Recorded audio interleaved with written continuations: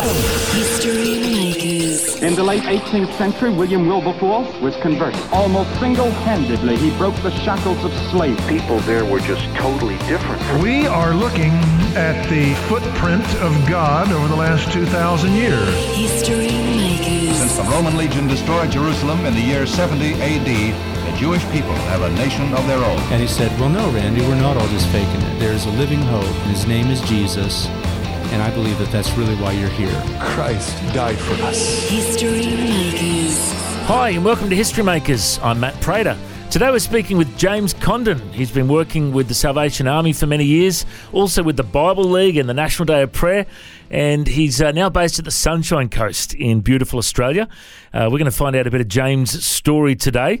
Welcome to the program, mate. Tell us a bit of your story. Where were you born and raised?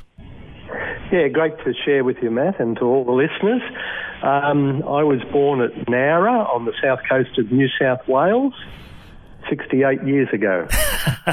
Beautiful part of the world, mate. And did you have a religious upbringing at all? By Christian denomination, yes. My father was Roman Catholic and my mother was Presbyterian, but apparently they talked about it and we were sent to Sunday school at the Presbyterian church. So my early days in terms of Christianity was in the Presbyterian church. Yeah. Oh, okay. And was there a conversion experience at a young age? Tell us what happened. So firstly, as I say, I brought up in the Presbyterian, went to Sunday school, went to youth group, went to church. But there came a point in my life where I just walked away from church and I didn't feel that there was a God, and I was looking for meaning and purpose in life. And at that point of time, in my early teens, I didn't find it in the church. So to use the term we sometimes use, I walked away from it all and walked very much into the world and the ways of the world at that time. But thank God that was short-lived. So sort of a little bit about my background. I sort of grew up in what we'd describe today as a dysfunctional family, and that led me to sort of do a lot of searching about my life, led me into depression, suicide thoughts, no meaning, no purpose, no future. That's what I felt in my early teenage years. And then someone invited me to a youth rally at the Salvation Army. It was a youth rally where kids from all Christian denominations were attending, and two things greatly impacted my life that night. One, I had never heard a personal testimony, someone talking about God at work in their life.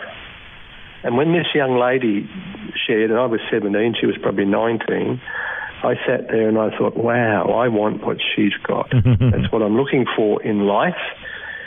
And the other thing that night, I'd never been anywhere where an invitation was given, an appeal for people to come forward and to receive Christ into their lives. And so when that appeal time came, after the preacher gave the message, I knew this is for me.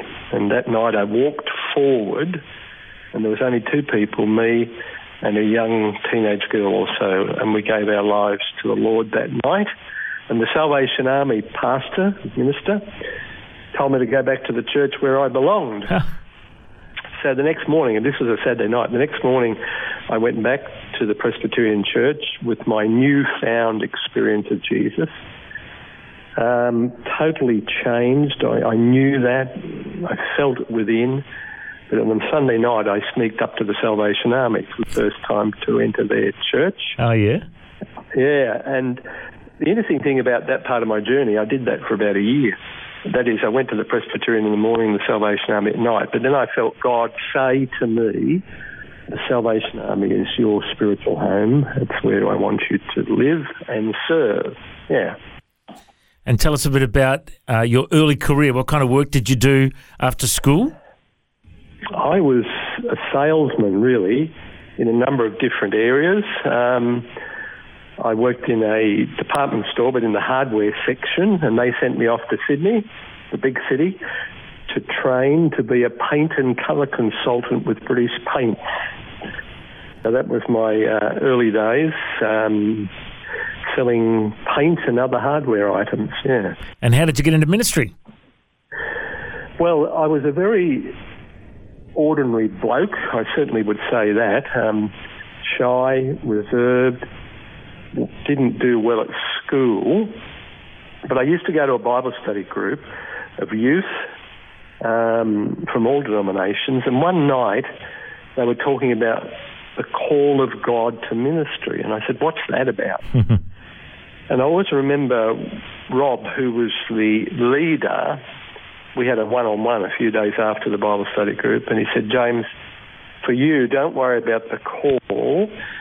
Apply for ministry within the Salvation Army, and if you get accepted, you will know this is the call of God for you, because he knew that really I should never have been accepted. And that's just the most amazing thing, apart from my meeting Jesus, just the way God began to prepare me, equip me for ministry and service. And if there's one thing now I look back on, I thank God for his equipping, and particularly for the different appointments I've been given by the Salvation Army over the years. God has equipped me. Well, you've certainly had an incredible season of ministry with the Salvos. Tell us about your roles that you've served with the Salvos over the years. Yeah, okay. So to use the church term, I've been pastor minister of quite a number of congregations in New South Wales and Queensland. And then I was asked to go to the UK and do a 3-year exchange over there. Absolutely loved that. That was life-changing. Never thought I'd ever serve overseas, and went for 3 years to Bournemouth in the south of England and loved that experience. I suppose I particularly loved being a pastor minister of the local congregation. That's my heart. And God has blessed us and given us great experiences, from Mount Isa up there in far northern Western Queensland to the city of Sydney. Diversity like the inner city and Auburn in the western suburbs. But then the Salvation Army also gave me opportunities to serve. I was appointed to our college staff, and that was one of the great seasons of my life, as I had the privilege of teaching and preparing others for their life's calling. That blew me out of the water. I thought, can I do this? And God said no, but I can. And I loved that time on the staff of our college. And then in leadership of the denomination in a number of places, Newcastle, Brisbane, where I was what we call in the Salvation Army divisional commander for the particular geographical area, South Queensland, Newcastle, Central New South Wales. And then, when I went to the UK on exchange for 3 years, I thought, that's my missionary service. But we were then asked to go to Papua New Guinea. When was that? 2004. And that was just the most amazing, life-changing experience for 4 years. I was what we call the Chief Secretary, which was second in charge for the Salvation Army in Papua New Guinea, and loved it. Loved the people, loved the church, loved the work we were doing up there. And it was life-changing, great chapter of my life. And then I returned from Papua New Guinea to be the Chief Secretary for the Salvation Army in New South Wales and Queensland. Then I headed off to our international headquarters in London, where I was appointed the International Secretary for South Pacific and East Asia. So oversighting the work of the Salvation Army in all of this area, Philippines, Singapore, Malaysia, Japan, Taiwan, just the diversity of that. That was an amazing experience. And then I was appointed as the Commissioner of the Salvation Army for New South Wales, Queensland, ACT, and that's where I finished after 5 years and 2 months in that role, and then retired to the beautiful Sunshine Coast.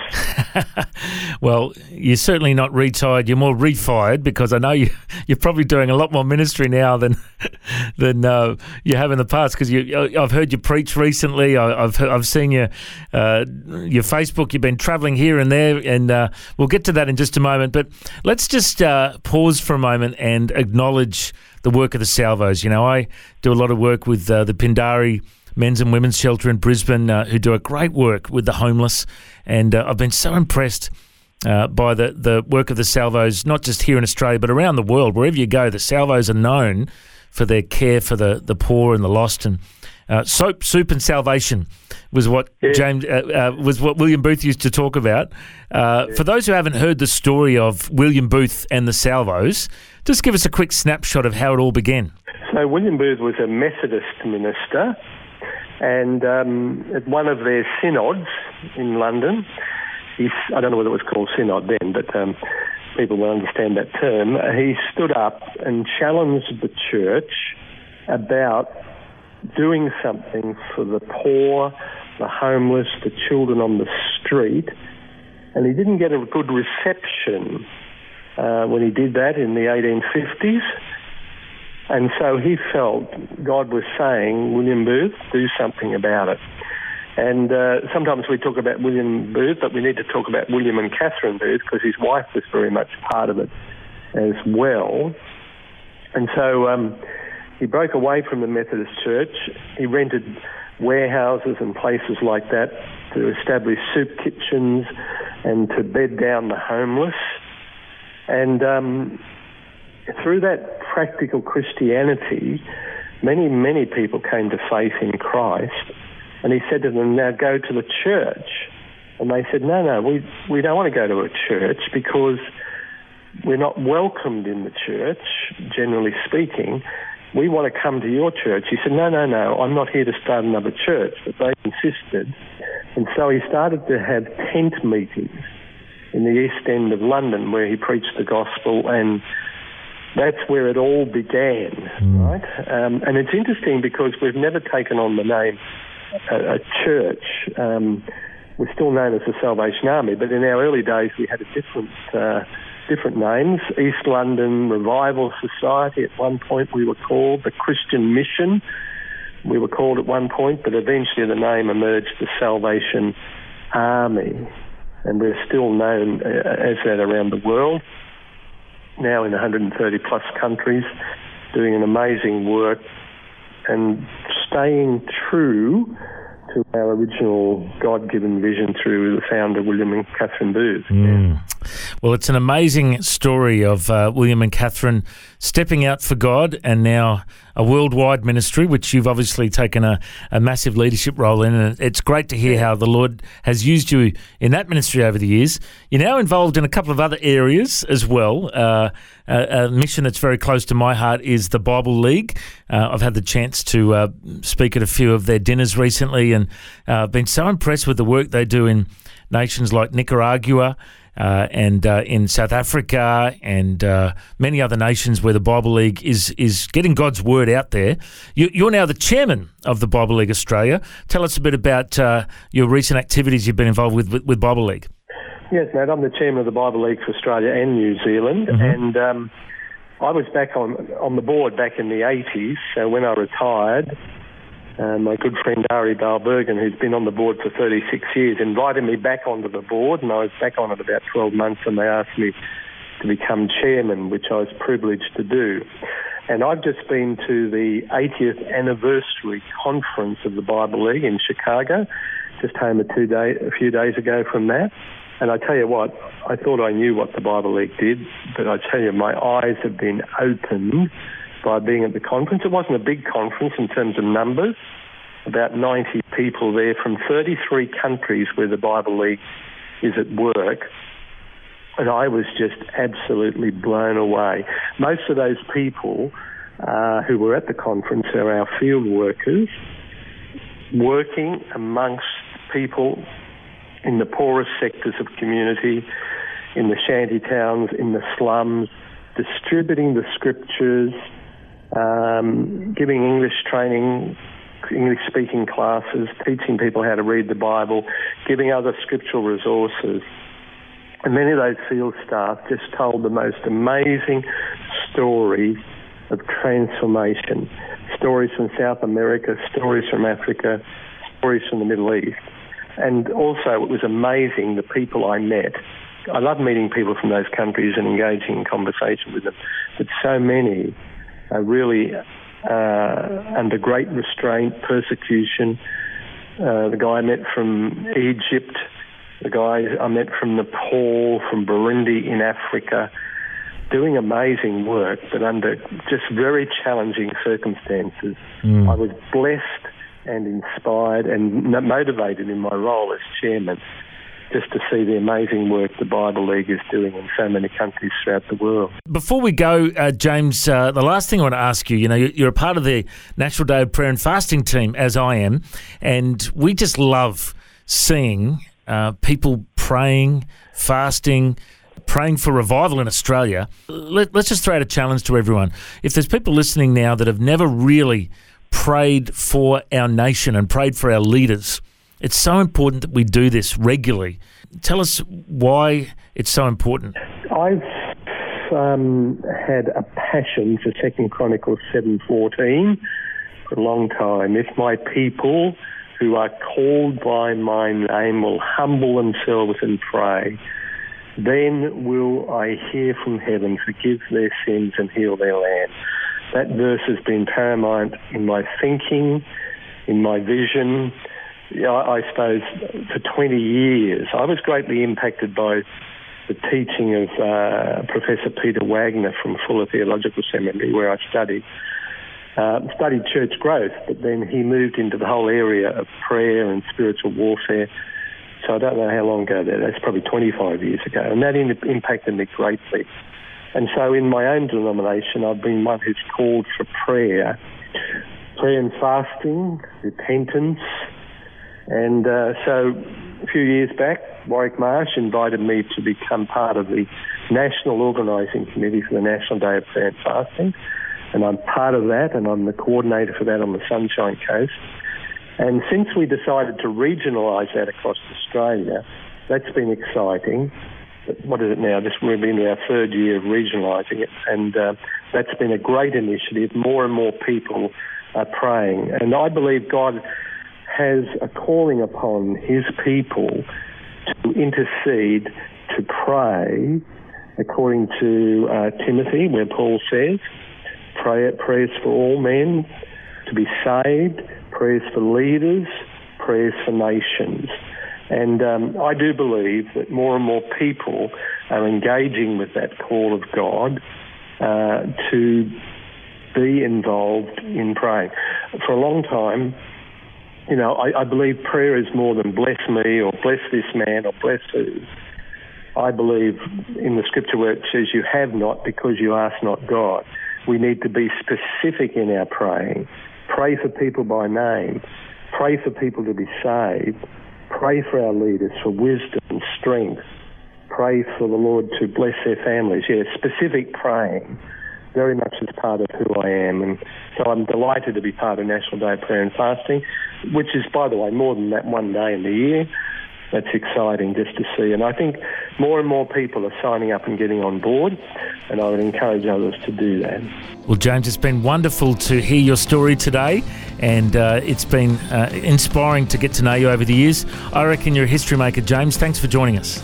Great. Thanks, Matt. Good to share with you. God bless you. Thanks for joining us on History Makers. If you'd like to listen to this interview again, just go to historymakers.tv. There you'll find links to Facebook, Twitter and Instagram. You can subscribe to our iTunes podcast or check out our YouTube clips. History Makers is a faith-based ministry, and we appreciate all of your support. The vision of History Makers is to share the good news of Jesus all over the world. If you've got a suggestion of someone we can interview, send us an email, info@historymakersradio.com. God bless you. Have an awesome day. I'm Matt Prater, and why don't you go and make history? History Makers. History Makers is proudly sponsored by Bible League, who serve the local church and other partners around the world by providing Bibles, scripture materials and training to help people meet Jesus. They provide God's Word to a lost and needy world.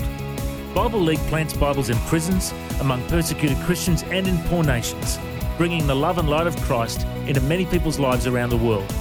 Make history today by joining our friends at Bible League and planting a Bible that will help someone meet Jesus. Go to bl.org.au. Station sponsor,